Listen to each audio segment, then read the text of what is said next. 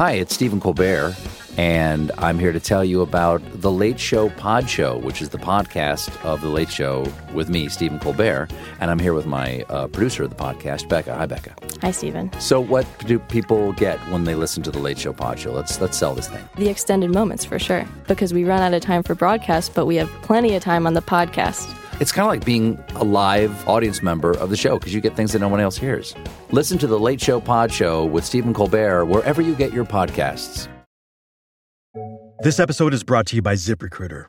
When you want the best, you have to act fast, especially when hiring for your business. You want to find the most talented people before the competition scoops them up. And the best way to do that? ZipRecruiter. ZipRecruiter finds top talent fast.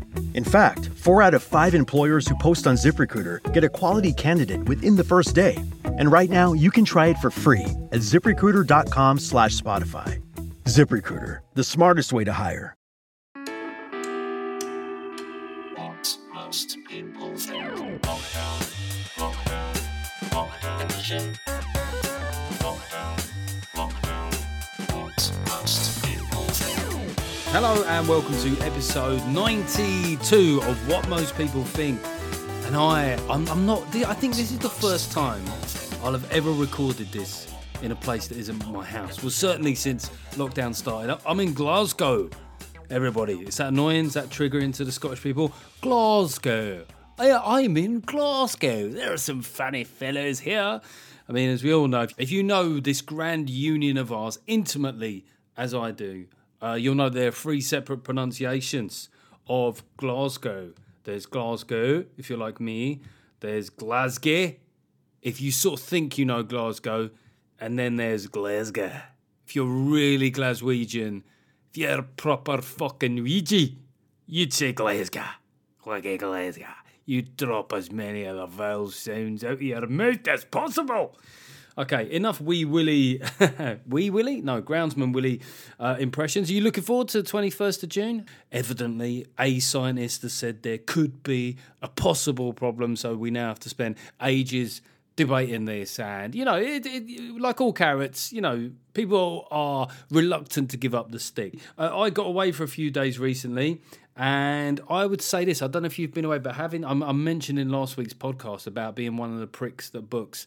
It's just a massive ball ache. I've lost my confidence in terms of walking into places and just, even in a Costa, I'm expecting someone come up to me and go, "Have you booked, sir?" And that slightly shit-eating smile. Does anyone else get that impression? "Sorry, sir, have you booked? Because, you know, everyone books now and we're important." This is something we'll have to explain to kids in the future if capacities remain like this. You go, "Well, son, you know, back in the day, restaurants and cafeterias used to be pretty happy that you were there rather than acting like they were doing you a favour." That's what it feels like now. "How many of you are there?" And you're sort of guilty as you like. You say, "Oh, there's 5. Really sorry for there being. We'll see what we can do." You know what? When full lockdown happens, the boot is going to be on the other hand. It's good. Things are going to change. But it was nice to get away to the Norfolk coast. And if you're one of the, I was going to say several people, if you're one of the 3 people that recognised me up there and said, "Oh, you must hate this being recognised." No, I don't. Love it. And anyone that says otherwise is a fucking liar. We've got some new patrons here. We've got a VIP patron, Nicholas Darlison. He sounds like the MP for a new red wall turned blue seat, doesn't he? The MP for North and Whippet, Nicholas Darlison, spoke to GMB. "Yes, I'm just getting to know the people up here up north, and we've got a lot in common. I mean, we love the Queen, we love the armed forces. I mean, we holiday in very different places, but it's good to get to know the locals."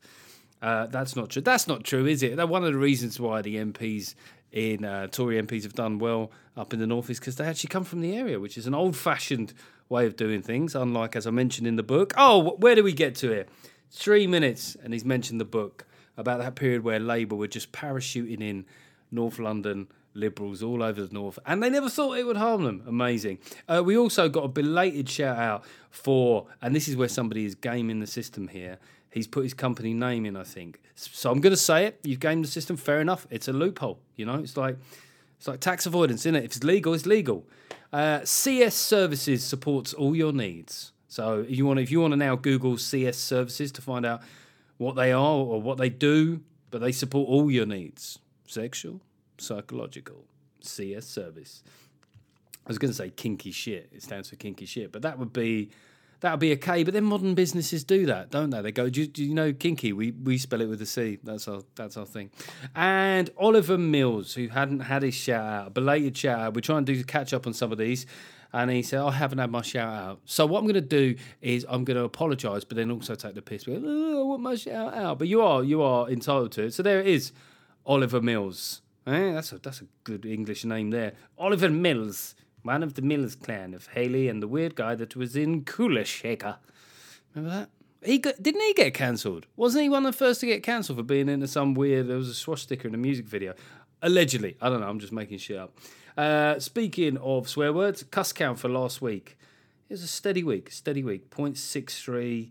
And I'd actually reduced the fucking count, which I think had got out of hand. There was one recently, it was 63. I do think swearing is big and clever. I think that there is a limit.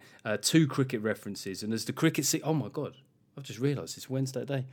I'm sitting here doing a podcast when there's cricket on. That is how much I love this podcast. Oh, my God. How have I missed that? Should plan my time better. So, coming up, we're going to have a bit... You can tell that my brain is now in the cricket. What's happening? Are we taking early wickets? I hope we bowled early. I love LBW appeals. Coming up, we're going to have just a quick reaction to the Keir Starmer interview. Keir Starmer, you know, said I make up Piers Morgan, Piers and Kears. Why didn't they call it that? Kears and Piers.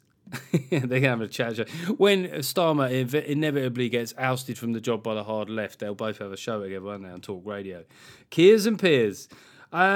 We've got an interview today. The co-founder of Triggernometry, Francis Foster. Way overdue having him on the show. Now, if you don't know what Triggernometry is, then you're not really getting the full experience of what podcasts and YouTube can offer in terms of alternative and comedic political discourse. This is an important show. Francis Foster put it together with Constantine, a friend of the show, and we finally got him on to talk about all things trigonometry and plenty more besides. So, thank you, first up. Thank you to Wetherspoon's Breakfast. Now, I say this in the midst of yet another... Well, the guy who owns Wetherspoons, the elites, they hate him, don't they? They really despise him. And he said something about Britain, that Britain should have a liberal immigration policy. And quite simplistically, I think everyone's gone, well... What, you mean like we had with the EU? Go, no. There were lots of Brexiteers in the past that said that they believed in a liberal immigration policy that just, it should be decided from this country rather than the EU. So what he said isn't exactly paradoxical, but of course they've seized on it. You know, in the same way that they'll find one fucking fisherman from Cornwall who said, I voted leave and now I is well regretful. And then they'll share that 4 million times and then once again claim that it's the fisherman that they feel sorry for. But what they're really saying is, I was right. Do you know I was right? Because this one person here, this clip, this person, me right. Well, you know, there are certainly signs that the economy, in terms of export of services, took a hit after we voted to leave. But equally, as we talk, you know, things are looking good economically. The house market's motoring, which is always a bit of a, you know, never sure if that's entirely the best thing in the world. Although I do have a house, so fuck everyone. But no, seriously, I just don't know how far it can go in that direction. But manufacturing is the Purchasing Managers Index. I never knew any of this shit until Brexit, by the way, but it's up at 65. And anything above 50 means we're having good times. But anyway, I mentioned, because I'm going to mention, just to run contrary, I'm going to say thank you, Tim Wetherspoons. I don't know his surname. I want to thank you for the Wetherspoons breakfast. While we were away, we were having a lot of trouble finding somewhere just to have a breakfast. It's not as simple as it was back in the day. And we had to drive to Fakenham, one of those weird North Norfolk towns. But just such a great experience at the Wetherspoons. It was. This isn't sponsored, by the way, but I would think I would be fairly on brand, right? I'm sort of like the next generation of guys that will sit and nurse a pint in Wetherspoons for an entire day. That's who they should be aiming at, Norcott. If he puts on a bit of timber, he can do the Giacomo. But we just had a great, and it was like 21 quid. And then there was somewhere else we went for breakfast, and it was all a bit funky. And I'm going to come on to this now as the fuck you is. I'm going back to this theme of restaurant owners making you feel like they're doing you a favour. We had this one place at breakfast at this one place, and the food wasn't even that amazing, but it was all funky and artisan and all this bollocks, and they had a queuing system, and they'll shout out your name, and there was way too many people working there, all getting in the way, and I had to sit down before I could order because I was waiting for relatives, right? So he said, but you have to order before you sit down. I was like, well, I don't know what they want. but can't you just guess? Not really. Okay, can I just sit down and then come back and order? So he's clearly pissed off about this. He's like, okay, just sit there and come back in when you need to. Yeah, that's what I just said I was going to do, mate. So that's what I'm going to do. I come back in and he said to me, he goes, okay, if you could just stand in that corner and then my assistant Tia will manage this situation for you. Situation? Manage? What has happened to this country? I don't need to be managed to get a fucking bacon roll on a Saturday morning. Okay, so as I said, coming up we will be chatting with Francis Foster, but let's just have a quick political catch-up before we get into the discussion with Francis.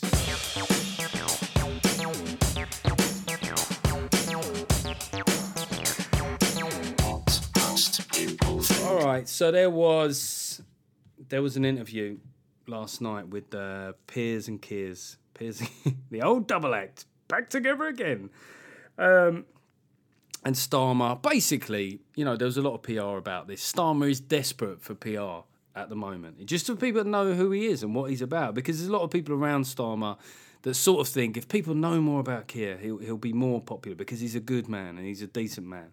And in the interview, there was a really touching bit where he spoke about his mum, the disease, the complaint that she had meant that she couldn't communicate towards the end. And I can imagine, how tough that was. And he emoted on television, right? And I think it was totally sincere. That's what Piers Morgan wanted, wasn't it? He was going, can I make this prick cry? That must be like the bottom line for any of his interviews. Can I make him cry or can I make him storm off? That might be... That's probably like the two top objectives for any interview that Piers Morgan does. And, so it was seen as a good thing that he emoted. And then I thought, the most popular politician in this country for some time is Boris Johnson, right? I know the people that hate him really hate him, but in terms of broad popularity, he has it. And he doesn't really... You don't really know much about Boris Johnson at the end of the day, do you? I mean, I know the stereotypes about him and stuff, but a lot of his politics are at odds with the sort of populist, or people call him a Trumpian figure. And I've been accused of quite recently of bashing Boris quite a lot. All right, but I often acknowledge his strengths are, and maybe they're not as much of a mistake as I think they are, is that he doesn't do that. He's a very, in his own weird way, he's very guarded. Like the caricature he has of himself is quite superficial. And we don't really know. I've never really seen a chat with Boris Johnson where I felt like the real bloke has been speaking. And on the other hand, Keir Starmer would try to be as human as possible. I worry, I wonder whether or not, it doesn't really matter what he does at the moment, okay? On paper, he should be a good leader for the Labour Party right now. On paper, he's got a quasi-Blairite feel about him, steady hands. He can legitimately say that he was tough on crime. He was is one of the main reasons that the hard left in the Labour Party liked him, because he sort of believed in the law and that that people should face the full force of the law if they do bad stuff. Very controversial ideas on the modern left there.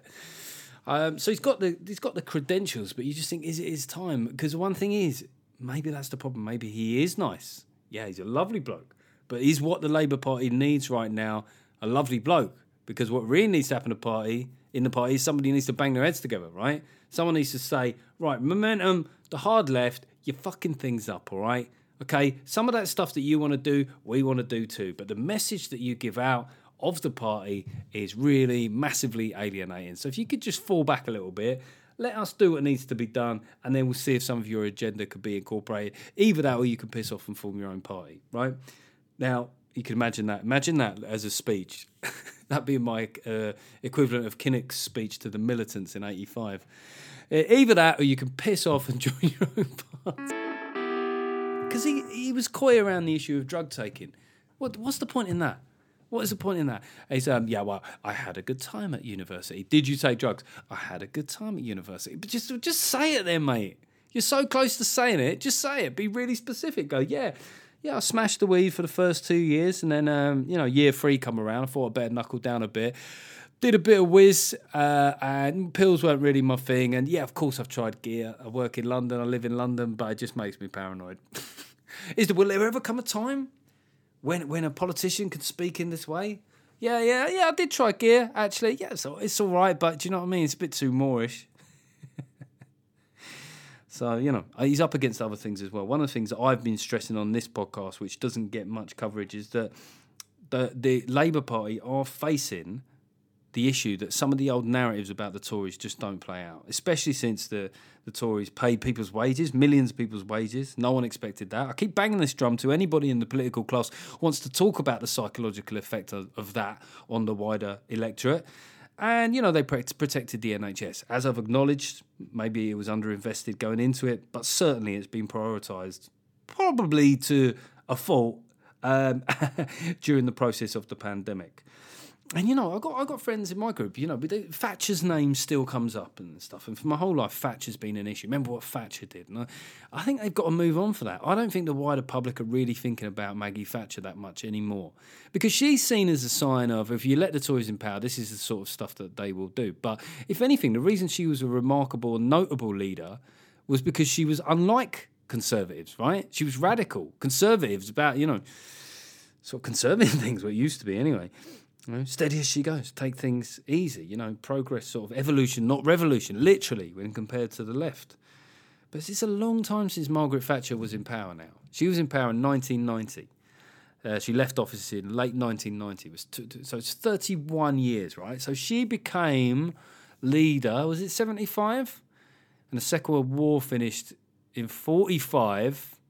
So she when she became leader, this country was as far from the end of the Second World War, as other people love doing these sort of comparisons now, as we are from when she left office. So I really do think that for all the things that Starmer can do, all the sense that he can talk, he is up against some serious headwinds of, one, that he's not that charismatic, two, that the public have changed their view on the Conservatives, three, that the left has been redefined as a consequence of the actions of the progressive left. So the political left has been redefined. And the other one is that Andy Burnham should be leader. Quite obviously. I mean, it's just that is the next guy. I mean, maybe they just want to leave it a while till he loses an election, but that'll be 5 on the bounce. But if you think about a Labour front bench of this, Andy Burnham as leader, okay, strong communicator, great eyelashes. Starmer as Shadow Home Secretary, that's probably his natural place, slotting in on the centre left. Then you'd probably want, who else would you want? I mean, Jess Phillips. Okay. I'd just like to invite everybody to come round my way. Okay. Have a couple of pot noodles and some yum yums. Jess Phillips would be good. Yeah, but this is the kind of like Labour front bench I would like. I'm sure that the left don't want this, but all the evidence suggests, as my book suggests, second mention of the book, that the kind of Labour Party I would like is the kind of party that most of the country would need to see for them to have any chance of winning a majority. Okay, let's have a chat with the one and only Francis Foster.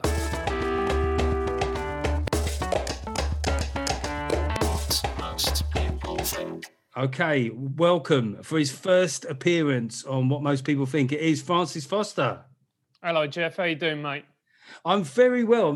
I am conscious early on that, I don't know, are our voices going to be too similar? Yeah, that is a problem. Well, we grew up literally around the corner from each other. We did. Where did you grow up again? I grew up in a rather glamorous part of South London called Motspur Park.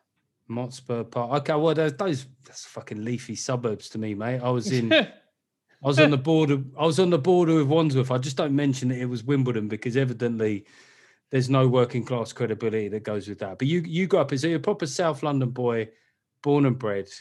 Exactly. Is there anyone that's just born and not bred, or bred but not born? No. If you're born in South London, mate, you're born and you're bred. You know what I mean? You get your boxer dog called Tyson. Before you can walk, you walk it round, chain round the neck, staring at people, naff jackets, undercuts. We're all getting very niche now. As people, I am sure that people will know who you are as the co-founder and co-host of Triggernometry. How would you describe what Triggernometry is in a nutshell? Well, Triggernometry in a nutshell, to the vast majority of people, it's getting people from across the political spectrum to sit down and having a chat about the hot button issues of the day. To people in the centre, on the right, or centre left, it's, I would say, centrist/libertarian podcast in terms of its ideals. To people on the far left, I'm a rabid right-wing Nazi. But you are, or certainly you identified as, for a long time, a left winger. Is that still the case? Oh no, mate! I've been kicked out of that group a long time ago, Jeff. I was there all smug. I'm like, I'm a teacher. Do you know what I mean? I'm working with deprived kids. Look how smug and liberal I am. But then Yeah. you know what it's like. You say the wrong thing on a couple of different issues, and then out your door, out your ear, aren't you? So you are. I mean, let's just talk about trigonometry. Which year did it start?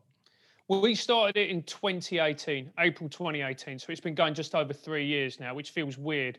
It feels like it's been going a lot longer and a lot shorter at the same Yeah, time. because that has gone over quite a long period in terms of lots happened. There's been like a general election, Brexit's happened. We've had a coronavirus, and it's been massively successful. It's got well over 250,000 subscribers on YouTube. And if people don't understand the YouTube game, that is hard. Like it is really hard to get views, and because the thing is, YouTube are probably the only social media platform that actually where a view means a view. Yeah, yeah. It's interesting with YouTube because, like, you put content out and you think this is going to be great, everyone's going to love this, and they don't. And then you put something out and you think, well, this isn't going to get a lot, and then it develops traction, and then certain things happen, and then if something is happening in the news at a particular time, like your episode, it's doing great. It's on about 70,000 views now. Yeah, whereas when I was on it previously, it did okay, but it never Yeah. really caught for. But there's something in it. Maybe it's the title you give it, like the title that you gave my most recent appearance, which I would advise everybody to go and check out, and all the other stuff there. It was Why Labour Keep Losing. Does it sometimes just come down to the titles? Yeah, it comes down to how much you can piss people off. Yeah. But no, it's also as well, like, because, the day that we interviewed you, was it the day after the Hartlepool by-election? It was 2 days afterwards. It was, yeah. And then we released it on the Wednesday, and obviously Labour were in complete disarray and doing what Labour did. They just buried their head further in the sand. And as a result, what we were talking about was very topical at the time. But also, as well, look, it's not just the fact that it was topical. It was also that it was a good episode. People really enjoyed it. And people who watched it, even people from the left, would just, would have enjoyed it. I mean, not a certain segment of them. They would have been absolutely furious. But the vast majority of them. The segment of the left that, wants to win an election ever again. You were at the start of a curve. That's what I always say, social media podcasts or something. You were starting to question certain liberal orthodoxies well before. I mean, now there's quite a lot of people doing it. So when you think back as what made you do that, was that something you really thought long and hard about, or was it more simple than that? Or were you like, no, there's going to be a pushback on some of these things from also people on the left, and we want to be on it? Well, when we started out, like, Constantine went, do you want to do a chat, an interview show which is politically based? And I was like, yeah, why not? And he went, I'm going to warn you in advance. People are going to get very, very angry with you, and you're going to lose friends. And I was like, what are you talking about, you idiot? Right? Because what I never realised is the moment you talk to someone with different political views, all of a sudden, because you interview them, suddenly you espouse their views, which is bizarre. But going back to, I think it all comes down to Brexit, really, Jeff, because my dad voted Brexit. And there was a narrative, particularly in our industry, that if you vote Brexit, you're a thick, right, racist, stupid right-winger who just wants to kick every foreigner out of this country. And my dad voted Brexit, and my dad's a white working-class bloke from the north of England, and he married a first-generation immigrant who was from South America, right? And then I remember my dad explaining his reasons for voting Brexit, and then suddenly seeing this narrative, which had been propagated, particularly in our industry, going, there's something this doesn't fit. There's something awry here. There's something that's not quite meshing. And so we tried to find out, why is it that people voted Brexit? What were the reasons behind it? What 52% of the country are racist? Come on. And then from there, it just started out. And then we slowly started, talking about different issues. And then you realise more and more that we're all in our own echo chambers. And actually, what we need to do is listen to the opposite side. And I think the reason that people don't listen to the opposite side of any argument is they don't want to actually be exposed to arguments they potentially might agree with, and they might actually change their mind. I think that's true. Actually, I think that a lot of human beings have a narrative, right? We know this from within families. You know, you got that bitter uncle of yours, and his bitterness is the only way that he energizes himself. He doesn't know another way of being, you know. Yeah. Or you got a member of the family that feels disinherited or something. You know, it becomes fundamental to their narrative, and I do think that started to happen politically, whereby if people find something that's a genuine challenge to their way of thinking, they can almost act like an animal cornered because it threatens their whole paradigm, right? And you know, in terms of left and right wing politics in this country, we've had two massive changes in the left and right paradigm. You know, one was the fault line of Brexit, and the second is the migration of working class voters to Labour. But people are still ignoring the evidence staring them in the face. Why do you think that is? I think it's because it's what we go back to. It's very, very difficult to change your mind or admit that you were wrong. You know, because the easiest thing to do is just to double down and just not actually question what you're doing. It's like you see those people, you know, who you know, they're not having a good time in their personal life, maybe with relationships, and they always date the same dickhead. And you're going, mate, it's just a different dickhead with the same clothes, with different clothes. And the reason is because we don't like interrogating our viewpoints because it could mean that we're wrong. And when we find out that what we believe is wrong, it affects the way we see the world. And actually, that's quite painful. It's quite painful to go, you know what? I got this wrong. The way I saw this was actually completely incorrect. And also, as well, there's another thing because we're more tribal than ever before. All of a sudden, like, if you go, well, look, I didn't vote Brexit, which I didn't. I'm a good person. There we go. Because you did the research, okay? Yeah, exactly, mate. Because I read newspapers. Because I read The Guardian, aka. But no, but the moment you start questioning people's narratives is the moment you start find yourself, number one, being alienated, and number two, losing friends. I mean, what you mentioned there, I think, is a great analogy about people dating dickheads. Because I've often thought that was a great example for the absolute core of personal responsibility. I used to have a routine on it, which was when women say, "Oh, I'm unlucky with men." You go, "No, you're not. You keep dating blokes who've just got out of prison." Like, that's not bad luck, and you're the only common factor in all of those bad relationships. You know, the only person that was in all of them was fucking you. Now, nothing excuses a man being abusive physically or mentally, but there comes a point if something keeps happening where you have to ask what, and I see that as, it's not victim blaming to me. That's liberating because then you go, right, I know what it is I'm doing wrong. There's some sort of chance I could change this. And this is where, and I'm trying to link this to the overall narrative, is, you know, with the left and the Labour Party, the narrative just seems to be kind of you're a victim, but that's not a good place. That's not a good way to think of yourself, is it? Not many people want to think of themselves as victims. The problem is that, look, whatever you project into the world will ultimately become reality. So if you go out in the world and you see yourself as a victim, or you see, you know, everybody's out to get you, then you know what? That's the energy you're going to put out, and that's what's going to come back at you. That's the real issue. I just think it's really disempowering to tell people that, you know, that they're victims, that they're never going to achieve anything, you know, that society's biased against you because of your background, age, race, etc., etc. Now, that's not to say that racism doesn't exist, that, you know, class bias exists, all these things exist. Of course they do. But you know what? If you just sit there and go, well, I'm not going to achieve anything because of all these things, well, then you're fucked anyway, aren't you? What's the point? What's the point?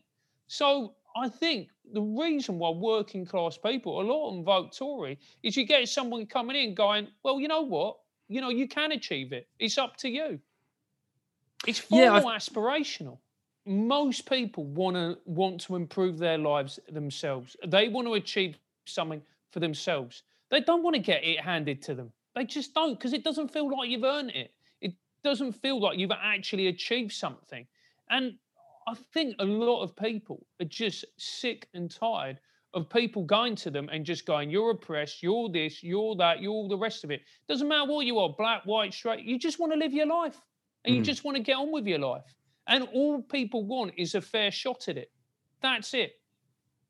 And if you have that attitude, you're far more likely to get ahead than go, well, the world's against me. I mean, in terms of like subjects, I mean, we're talking now about the state of play of the left and the right. And I think at the moment, there's quite a lot of the left that are now open to hearing about these problems and finally taking them on. Not enough, but you're starting to have a bit more of an open ear. There are other subjects which are trickier to broach. I mean, obviously on the show, you've had quite a few guests talking about trans issues, and you've had transsexual individuals on who probably have adopted lines that would surprise people. Just give us an example of some of the guests that you've had recently and things that they've said that have surprised you. Well, we've had, like, for instance, we had Debbie Hayton on, who is a transgender woman, gender woman, who's a trade unionist actually and a teacher, and she was talking about the issue of pronouns, and she was saying, "Look, I mean, that's a pretty good criteria for being left wing, isn't it? Yeah. Transgender, union, teacher. Yeah. But it turns out not. Apparently, she's on the right, because she said, look, she's talking about the issue of pronouns, and not the only one to talk about it. Go, look. If someone misgenders me, it's rude, but it's not the end of the world. It's not the end of the world. We've got to stop pretending it is. We've got to stop pretending, that it is an act of aggression or whatever else. Ultimately, you live in a free society and people have the right to think what they think. And if, they don't, they're going to address you by, your former sex or whatever, whatever it may be, then ultimately it's their right. You could say it's impolite, it's not particularly kind, and you might have an argument on both cases, but it doesn't mean that that person should be compelled to do it. I think that's the problem here, and that's why Jordan Peterson became massive, is because he went, look, I've got no problem with addressing people by their chosen pronouns if they want. What I don't want is it being compelled speech and being enshrined in law. That's the moment when things start getting really tricky. What most people think. That my pronouns are. It's interesting, isn't it? Because it's one of these things that appears a lot in the culture wars. And I suspect even outside of, social media, this doesn't come up as much. But I am fascinated by what was the original purpose of it. Is if you tell someone what your pronouns are, is that designed to be an assistance to them in not getting it wrong? Was that the original reason for that? I think so. But then again, I don't know. The things that I find baffling are people who put their pronouns in their bio. Do you know what I mean? On Twitter. And it's just like, mate, your name's Gary. Of course you're he, him. Yeah. They might be a they. They might be a they, them. And, and I think one of the things is like, I think most people, right? Okay, you get the occasional dickhead. I'm not going to fucking do it, whatever it may be. But I think most people realise that when it comes to this particular issue, most people want to just get on with their lives. Like, I remember I had a transgender lady who did our Edinburgh show a couple of years ago, and she, it was obvious that this was a person who was transitioning from male to female, and they said like, I'm Alice or whatever. And it's like, all right, Alice, there you go. And I never thought about it again. Do you see what I mean? I sometimes think that actually the real victim of all these shenanigans are trans people, because all of a sudden their very existence becomes politicised when the vast majority of them, right, they have gender dysphoria, they want to transition, and then they want to get on with their lives, whether they're an accountant, a teacher, or whatever it may be. And actually you go, does all this bollocks actually help them? And you think, well, probably not, if I'm being honest. Well, one of the things that comes up often in this debate is when you look at people, trans, is it sexual when you fully transition physically or trans? I think I've got two gammons getting it wrong. So as we're talking today, one of the governors in the States has sort of ruled against transgender women taking part in sport. And, there's this issue of younger people who they get changed with. Now, I guess the progressive left would say this isn't the big deal of life. Very small amount of people compete in sport at that level and getting changed and what toilets we use. But I suppose, whenever something is changing, it's often the exceptions that are focused upon. So, for example, this is a really bizarre example, but something like universal credit. If the Daily Mirror are going to run a story, it will be about, that awful example of the person whose claim got processed the wrong way. If there's a new law coming, it will be about the things that you're trying to iron out in the process of getting it right. So on the one hand, I sort of agree that this isn't, you know, for the vast amount of transgender people, this is a small part of the life that they want to live. But I also think that as things are changing in society, you need to get to grips with these things. And it's really strange, Francis, because I speak to like very left-wing people, very progressive people. And, you know, one of the things I've said to them is, right, if you believe in self-identification, okay, you've got 12-year-old daughter who's in a class, would you be happy with her changing with somebody who was until recently a boy and has self-ID'd as a girl? And without fail, they're all like, fuck that. You know, don't quote me on it, is what they say, but fuck that. But this is, you know, the thing that I find very, very worrying about all these different issues is that people who have got very normal, sensible, rational views now no longer feel that they can express them. I get people messaging me on Twitter and whatever else, you know, and this is comedians, and some of them are in the public eye and whatever else, going, oh, you know, thanks for Triggernometry. I'm glad that you're saying what, you know, that you're saying what you're saying. I can't say it because I'd be cancelled and all the rest of it. And you go like, you know, especially the thing with, you know, kids transitioning, like we were former teachers. We know that kids, especially prepubescent kids, have got no concept when it comes to consequences. They just don't, right? That is a psychological fact, okay? And, you know, we go, right, well, we're going to put them on puberty blockers or whatever else. And you go, are you fucking mental? You know, how many times when you were teaching did an 11-year-old do something and you saw the teacher go to the kid, why did you kick or punch somebody in the head? And they'll just shrug their shoulders because they've got no idea why they've done it. I think that, you know, part of the state of childhood is that somebody else is taking decisions upon your behalf. Now, it's happening in lots of different areas when you're a kid. So when it comes to medication that will fundamentally change you at a very sensitive period of your life, I find, you know, I realize that it's contentious, but in terms of young children, and I don't know, you know, what's the youngest age that they've been prescribed, but I certainly feel like you are still working yourself out a lot of that age. Now, the counter argument that would be put to that is that rates of self-harm and suicide are very high at that age among people that have gender dysphoria, and I totally accept that. But fuck, it doesn't end the conversation, though, does it? It doesn't change the fact that that's still a delicate time in your life where you're still working out who you are. Of course it is, you know, and one of the things that we need to accept is as an adult, you need to make the best decision for a child. And the reality is the reason these children don't make these type of decisions is because they are not equipped. They cannot make those choices. It is simple as that. Why do we not allow children to drink, have sex, or whatever else? It's because they can't consent. They are not able to consent. So if we have those laws put in quite rightly, then why is it all of a sudden that we give, you know, that we say it's fine to give puberty blockers? Look, if somebody wants to transition at the age of 18 when they're an adult, then that is their choice as an adult and they should be supported and whatever else, right? But when it comes to them as a child not being in full control, you know, fully cognizant and, you know, not fully mature, then I think it's wrong. And I just say this to people, you know, and people, you know, will have a debate about me. But you always think, would you like it to happen to your kid? I mean, yeah, I suppose the question would be is if you're in a couple and, you know, one parent, because then that would be a situation where you weren't fully in control. You know, if you saw that happening to your kid and you felt it was too soon for them, if you were out of control of that, I guess the other side of it, you know, is if you're a parent, you could see that your child was traumatized by this gender dysphoria. Maybe, you know, there is another side as a parent that comes in where you would do anything to stop them suffering, right? So maybe I'm just trying to be open-minded, think, where does this come from? But one thing I would say is the actions of a parent in projecting their child aren't always the rational actions that we need to judge laws off. Because if you think about what I would do for my kid, just to make sure that he was fully happy in life. I mean, fucking kill for them, mate. I'd kill for my kid. I'd kill a fucking soft play area. Do you know what I mean? If they were not giving my kid the fair share of time in the ball pool.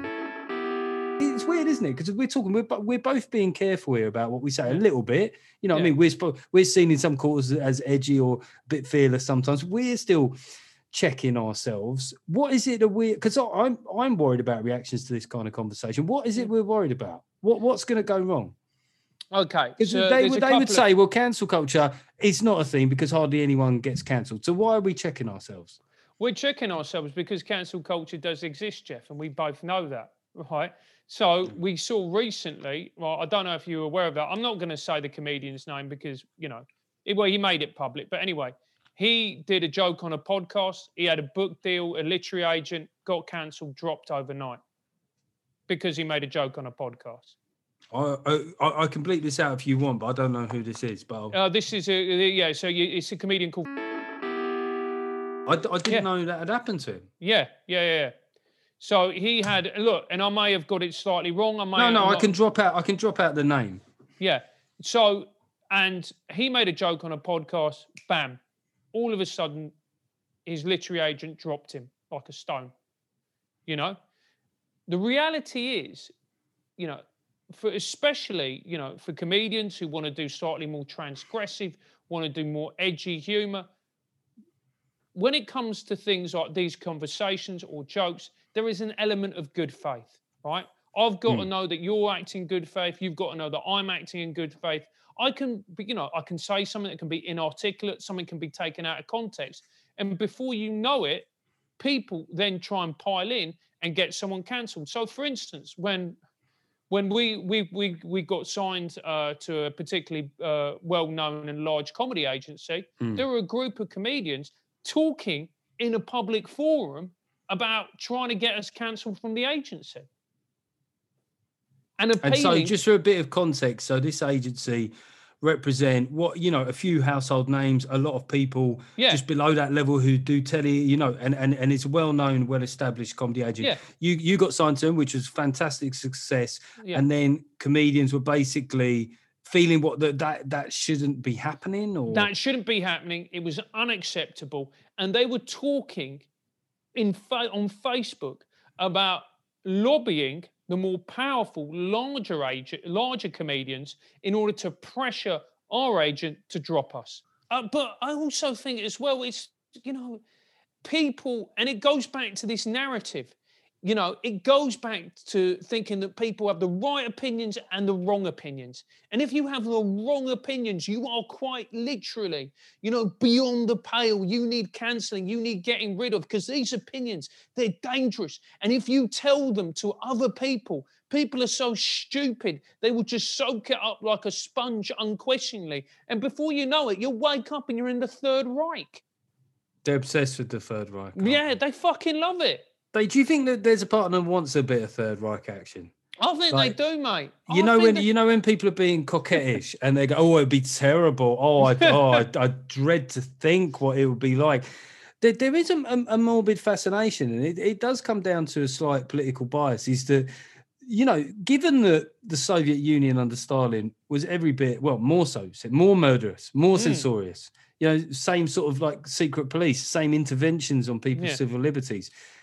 It never, ever gets used as the example. Ever gets used of it's always the Gestapo, never the KGB. Yeah.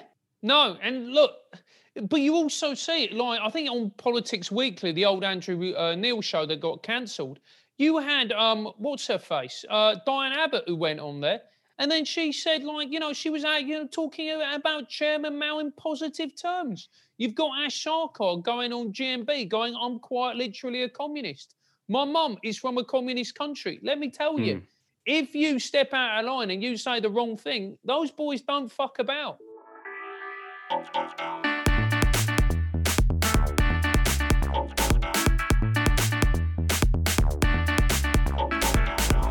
Okay, I hope you're enjoying the chat with Francis. I know I am.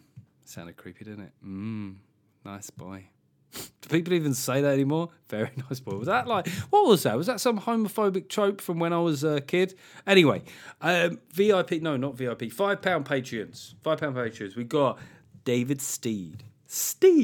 You noble steed. There you go. Second outing for the donkey impression.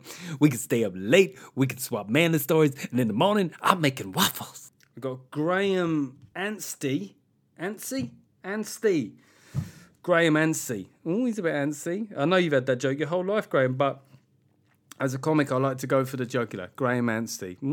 He's a bit Anstey. I'm going to keep doing it just to be annoying. And we got Rob. So, as ever, one word names, no surname. That means Rob is working in an institution where he can't be out here. This is centre-right, diabolical being that he is. Damn you, Rob, with your centre-right fascism.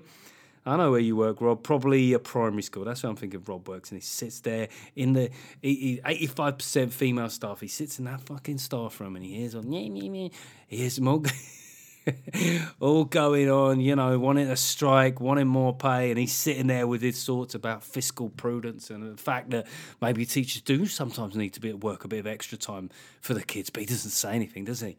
He goes along with it. He's even been there on a picket line. I might be miles out. You can message me individually, Rob. That's one of the things about the Patreon is you can message me through the site. I will always read it. It might take me a little while to get to it, and in 90% of cases, I will respond. So you, Rob, you can tell me what job you do, but I promise I will not out you on the podcast. And again, just in terms of hyping, I know there was a push of a sponsored promo for the tour weekend, which always gets me some fascinating reactions from the great British public. Tory twat. What was it? One of them said I'm the comedy version of Rod Liddell. Fair enough. I'll take that. But the tour is coming up and it's selling well, so get in there. I Blame the Parents this September all over England, and hopefully doing a spring tour next year. I don't know, there'll probably be some new pandemic there. You know, there'll be some fucking disease of the eyes. But as long as you can hear me. And then the book. You know, I know the numbers. A lot of people have bought the book, and I appreciate this.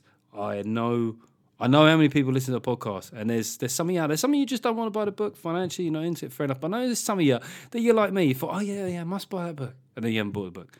You go, oh yeah, he's mentioned that book again. I actually want to read that book, and you just don't do it. And you're lazy like me. But maybe this is the time to do it because it's running at an average 5-star rating on Amazon, and that is thanks to all you good people. Honestly, the reviews there, you've literally helped me sell more books and push forward my nasty brand of me and Rob with our nasty brand of centre-right liberal fascism. What most people think. Speaking about, controversial guests that you've had on the show, has there ever been one that made you worried in advance, where you thought, we're going to get one for this? I suppose there's probably been a few. There's been quite a few.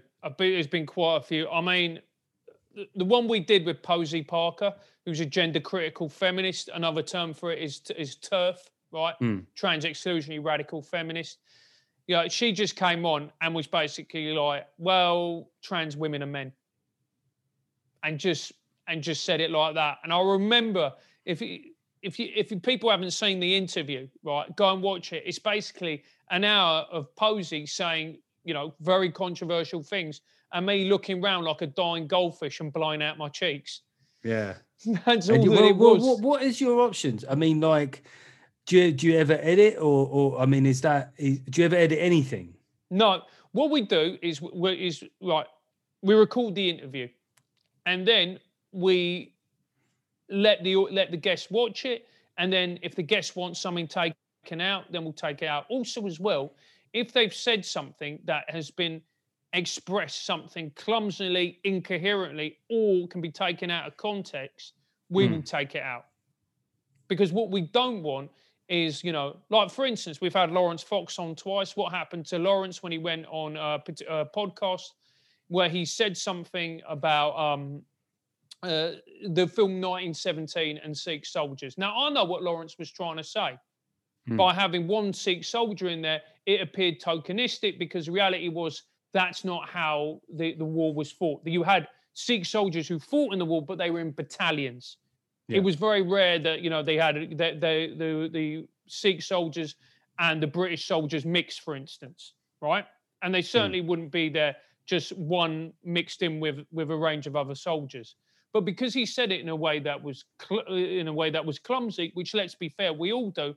All of a sudden, it was used. These are racist and all the rest of it. So we try and look after our guests as well. If they say something that was incoherent and that can be misconstrued and can get them into trouble, we don't want that, and we'll take it straight out. But that is, in a way, is it not like a consequence of cancel culture? Is it just is? This is what's so smart about it. Yeah. Is it plants a seed where you are slightly self-editing, where you have to think through the sort of the tariff of of that joke? Like, is the juice worth the squeeze? Yeah, and look, and that's the thing. It's that they don't have good intentions, and it's context. Context is everything. It's everything, right? And if you decide, as there was mentioned in a court case with Count Dankula, with the Nazi pug joke, that context doesn't matter, then as comedians we're all fucked. Yeah, so just to refresh people, this was the sort of Scottish YouTuber who repeatedly in a routine, I can't remember what the punchline was. Was it gas? Yeah, right. Gas? So the entire this is what the video was about. His girlfriend had a pug who she said was cute, adorable, and lovely, and was the sweetest thing ever created. And in order to prove that it wasn't as sweet as she was saying, he was going to teach it to do an unspeakable act. What's the most unspeakable act that could be done? It's a Nazi salute. And he was going to say the phrase, gas the Jews. The pug was going to do a Nazi salute. Hey presto comedy, right? Yeah. Okay, and so then he got arrested. He got charged under, I can't remember the exact act, and he got taken to court. He was found guilty. And then one of the things the judge was saying was when discussing the case was that context is not important. Well, if anybody can judge comedy, it's a judge. Yeah, that's what I mean. Exactly. They can judge comedy. They should go and judge the Edinburgh Comedy Festival Award. Yeah. That video, I felt watching it, it was very obviously an attempt at edgy comedy, right? Yeah. And I think that when it was shown to audiences, it certainly seemed that most people got that. One thing I did think, I suppose, was with that phrase, is if you have an equivalent phrase that, related to slavery or something like that, that there would be a very different reaction. And even I might have a very different reaction to that. So, that was the only thing I thought was unusual when, people in the Jewish community were sort of pointing out that. I did think, there is a double standard here. I mean, getting onto the subject of anti-Semitism generally, the weirdest thing about it, and it is probably the weirdest form of racism, I think. I mean, it's obviously awful, but it's fucking weird as well. Yeah. In that it probably has the most brutal recent example of where it can go. And yet still people don't seem to acknowledge the risks of the rising levels of open anti-Semitism. Why do you think that is? Because I'll tell you what it is because a lot of the, and it goes back to the term punching up, punching down, which they use in comedy. You should punch up, you shouldn't punch down. Well, people go, oh, it's not that bad a form of racism. You go, why not? And they go, well, Jews are successful, aren't they? They're in charge of the media. They got loads of money. Look at them. They've got Israel. Israel's oppressing the rest of the Middle East. If we say a few, things that, below the belt, doesn't matter. They're lawyers. Who cares? And it just makes it like, it must be really awful to be Jewish, poor, not know anybody in the legal profession, no contacts in the TV industry. Do you know what I mean? Like no relatives in Israel to go and have a holiday. It is so strange, isn't it? The difference between a faith and a nation state is beyond probably people that would normally act like they were quite up on geopolitical issues. They just haven't quite worked out the difference between a faith and a country. Look, and it's really true. But there is a problem on the left with anti-Semitism. And you can't see, and then, you point this out and people get a bit upset. Like we had David Baddiel on the podcast to talk about this exact thing. And in particular, there's anti-capitalism is intertwined with anti-Semitism. Like you see loads of, anti-capitalist murals. There was one famously that, Corbyn said was, fine in East London, and he gave his approval to. I can't remember the exact story, but anyway. Well, there was a Facebook post that had the image of a kind of capitalist mural, and it had the old racist tropes of hook nose and the usual, And Corbyn was like, kind of like, if you like this artist, it was almost like an Amazon. Racists who like this also liked. But see, people don't. But I think there's a blindness to it. Is it because Jewish people are seen as white? Is it coming down, Francis, as something as basic as that? Well, they're not dark skinned, so it can't be as bad. I think it's because Jewish people are seen as successful. I think it comes to the punching up, punching down thing. If you have a bit of a dig at the Jewish people, they can handle it. They're all successful. They make tons of money. But when you have a dig at another race or whatever else, they go, "Oh, leave it out, mate. They're struggling." Jews are seen as fair game for that reason. I think that's the main reason, if I'm being honest. What most people think. I think it's worth mentioning this week of all weeks. I don't know if you saw the tweet about the woman that was talking about what you call autumn in different parts of the world. No. Oh, May, you're going to love this one. I'm not going to say her name because she's sort of made her account private. So obviously, this is the problem with the right sometimes, is people just fucking mean online. There's no need for that, but I do think that this is interesting. So I won't say her name, but I'll read the tweet. She says, a teeny tiny inclusive language thing I've tried to get better at this past year is avoiding Northern Hemisphere specific seasonal language. Like instead of this summer, I say the month. So Q3, like the third quarter instead. Because it might be that season for me, but not that season for everybody. So I think it's an important thing here, Francis. We often talk about, you can never be liberal enough for the woke. Yeah. They are, not only do they devour their own, they're really hard on themselves. Like all Puritanism, they don't believe they can ever be morally clean. They're probably hardest on themselves. But this is it. You go like, let's be fair. There's a lot going on in the world now. There's a lot. There's a lot of people really suffering. We're in a global pandemic.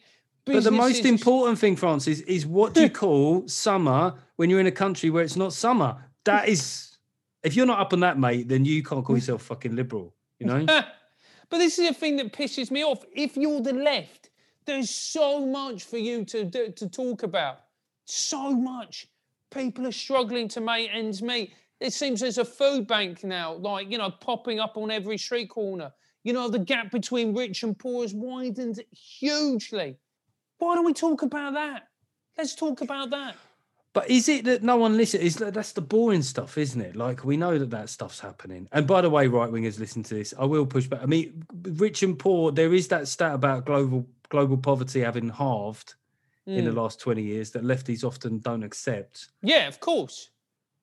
Of course, when it comes to global. But I think as well that if you look at our society, right, look at something as simple as housing. The younger generation are fucked, aren't they? Yeah. I mean, the house price rises thing is, if you've got a property, you sort of think, well, that's nice. But increasingly, I'm thinking, we've been saying this is unsustainable for a really long time. Yeah. And it's underpinned by the government. All right, let's have a dig at the right here. Is the government have fanned the flames of the housing market so many times. Many times. And this isn't capitalism. This is something different, because this is like crony capitalism. It's interventionist, isn't it? It's having a monetary policy which almost seems exclusively based around, keeping house prices artificially high. Do you own a property, Francis? No, I don't. But you're absolutely right. Like, we had Liam Hannigan on the show, and Liam is he's a right of centre, Brexit supporting economist, and he's very interesting, Liam. And he wrote a book about the housing crisis. And what it comes down to, it was like, look, this isn't capitalism. I'm a fan of capitalism. This is crony capitalism. This is, a few companies. Number one, companies like Persimmon, who just control practically all, the market. So what they do is they knock up a few houses, and because everybody's so starved of property, they can sell them at huge markups. Yeah. They're not going to act in their own self-interest. The government don't do anything about it, because here's the thing, right? The moment someone gets on the property ladder, they're not going to want to see the value of their home decrease. Do you know you Who's do? Who's going to want that? You pull that ladder up, Francis. You slowly watch him. And everyone's like, at the bottom, you're like, get fucked. I'm all right, Jack. I mean, yeah, it's all well and good for me to be like, oh, God, yeah, I do worry about this. Do you know what I mean? Says he, checking his house price on Zoopla and getting a fucking semi every time I see it's gone up. Oh, yeah. I worry about these kids, but I don't want my house to be worth less. Exactly. Exactly. And do you know what? You can't blame people either. Because once they're in the system, they want to then sell, their 1-bedroom flat in wherever it may be in some shithole part of London for £6 million. So they can then afford a 24 million quid 2 up, 2 down in Walthamstow. 24 million quid, 2 up, 2 down in Walthamstow, which I think aptly describes where you boys film Triggernometry. France, we could talk for ages, mate, but I just want to get you back on soon and pick up on some of these things. Obviously, I'll direct people to Triggernometry on YouTube or on the podcast. Any other stuff that I should be directing them to? No, that's fine, mate. Direct me Triggernometry. I'm at Francis J. Foster. I'm still, look, this is how old I am. Twitter, yes, follow Francis on Twitter. And like Instagram. I don't understand Instagram. I just don't get it. Instagram. I don't know what people want. Yeah, you just see someone walking along going, yeah, I'm in Aldi now, buying a banana. You go, what the fuck am I doing? Stories. What are you doing? No, I don't get Instagram stories. I do not understand. Yeah, that's what I mean. I'm a very linear thinker, so if I think, that's an interesting photo, I honestly become like my old man. I go, here's a little photo, here's a little description of where this photo was taken. Like when your family used to have like Folkestone 84 on the back. That's about the level of detail that I'm capable of. And then you'll just see one that would just be loads of acronyms and go, well, this was thick at AF on the West Coast tip, and you just I don't get the stories. I don't get the stories. So if anyone wants to give us a tutorial, if you want to give either of us a bit of a tutorial. But then they say stuff like Triggernometry is a great example of this. You film something great, you stick it up there and people come to it. Yeah. If you did that on Instagram, you'd be putting it up in 15-second fucking clips for the rest of your life. Well, this is it. And it's not only that. It's like, I just went on TikTok. Someone showed me TikTok and I just got angry. Yeah, fuck TikTok. I just couldn't understand it. It was just like you just sat down a Neanderthal and gave him an iPhone and went, here you go, mate, have a crack at that. Yeah, TikTok is kind of like an idiot, like if an idiot invented YouTube, you know, like just a really mad scientist invented YouTube. But the kids love it. And you know what this has been is what most people think is, I think it's what most confused sort of Pad1 gammons maybe think, We're getting our gammon stripes, and one of the big things is not understanding stuff. Yeah, and then lashing out at it and making broad sweeping generalizations, but basically, and then finishing with like, I just don't fucking like it. I don't like change. Yeah, no, I don't. I think the world was fine circa 1998, 99. Everything past that, fuck that.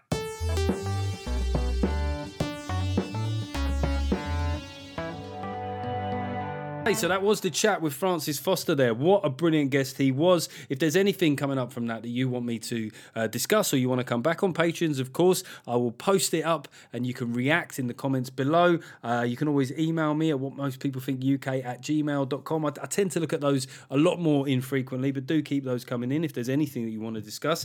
And speaking of which, we have a couple of letters just to finish the show. Okay, first letter is from Peter. It says, recently you talked about something which reminded me of a recent event. You were talking about the kind of people who make the builders a cup of tea or coffee. Right, yeah. So I said that this was a class divide, that middle-class people, posh people, tend not to make tradesmen or women, guys. I recently had a bunch of people in to do some plastering and some electrical work. I tried offering them cups of tea and coffee. The wife, I like this, Peter's old school, the wife, he runs a tight ship. The wife tried giving them some posh biscuits. What, a Viscount? They had none of it. I wondered if this was due to COVID, not wanting to share. Then I realised they all go to Costa for breakfast and lunch. I'm 55 and the workers look to be around late 20s or 30s. Do the kids today have much higher standards? This is a great question, Peter. I mean, I had Nescafe Gold Blend, top of the range in my mind. It always will be, Peter. Let's not act like that as we'll ever finish. Costa is an exotic treat when I'm on the motorway going somewhere and feeling flush. I get you. I feel you, Peter. Even the ones from the machines. Is this... Oh, my God, what a tragic line that will be. If builders go hipster and foodie, that would be a sad, sad day. Like, if you're actually feeling really nice, we're out in the middle of nowhere. You know what, lads? I'll do you a round of ham sandwiches, and they just look at you and go, Steve's vegan, and Dave doesn't... He's off the gluten, and go, are you actually builders or what? What most people think. Okay, this letter is further to... This is from Dan. further to my discussion about Garibaldi biscuits on last week's Sunday brunch. I thought you might be interested to know that the Garibaldi biscuit was named after Giuseppe Garibaldi, who unified the different Italian states into one Italy in the 19th century. He visited South Shields some point before then. Fucking why? I mean, look, South Shields, fucking lovely place. I'm not knocking it. I'm just saying why in that period, what, in the 1800s, would somebody called Giuseppe Garibaldi visit fucking South Shields, or even, I've fucking lost the accent, but I don't fucking care. I only became aware of this after seeing a statue of him in Milan and wondering what came first, the biscuit or the man. Well, I think the man, definitely. Obviously the man. That's a funny question. Also, the Bourbon biscuit was named after the French royal household, the House of Bourbon. Loving the book, currently reading it on a train, and all of your podcast listeners who haven't bought it yet should definitely buy it, otherwise they're bang out of order. Oh, Dan, God. I wouldn't have said that, mate, and in no way would I have just added that onto your letter, but I think you make a fair point. Okay, that is the podcast for this week. We've just got a couple of reviews to read out. We might not have a couple of reviews. I always say that, don't I? It's a bit presumptuous. But what have we got here? If you leave a 5-star review on iTunes, I will read it out. Superb. This is from Large Logo. Although I consider myself slightly left of centre, Jeff has always found ways of making me look at things in a slightly different way. He does have a knack of cutting through the nonsense with a clarity that I find helpful these days. That's from Nick. Thanks, Nick. I appreciate that. This is from Neanderthal Head. It says gold. The Matt Ford is one of the very best. Listen to it in the bath, which I sat in until the podcast ended, and I nearly froze. And then did you have a little cheeky? Did you? Did Matt's voice and my voice? You just sitting in the bath. We know what happened next, mate. This is from El Toro. Been listening quite a while now and throughout the lockdowns. Along with this book, these podcasts, he genuinely does mention the book, by the way. That isn't just a product placement. These podcasts are refreshing, well-written and genuinely funny. Even the political narrative isn't as biased as one would think. Well, look, I'm trying to just say what I think at any given point, and if some of that skews the other way, then so help me God, I will tell my truth. All in, cricket puns included. Just reminds me of fucking cricket song.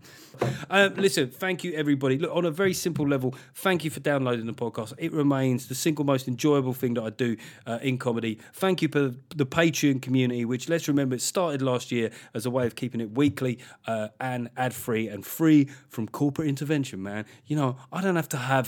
I don't have to be right-wing, left-wing, or I don't have to have rainbow flags or anything. I can have any guest I want. I can have Lawrence Fox. I could have Owen Jones. Do you know what I mean? Who could I have? Okay, email in whatmostpeoplethink@gmail.com. You suggest a guest, I'll try and get it.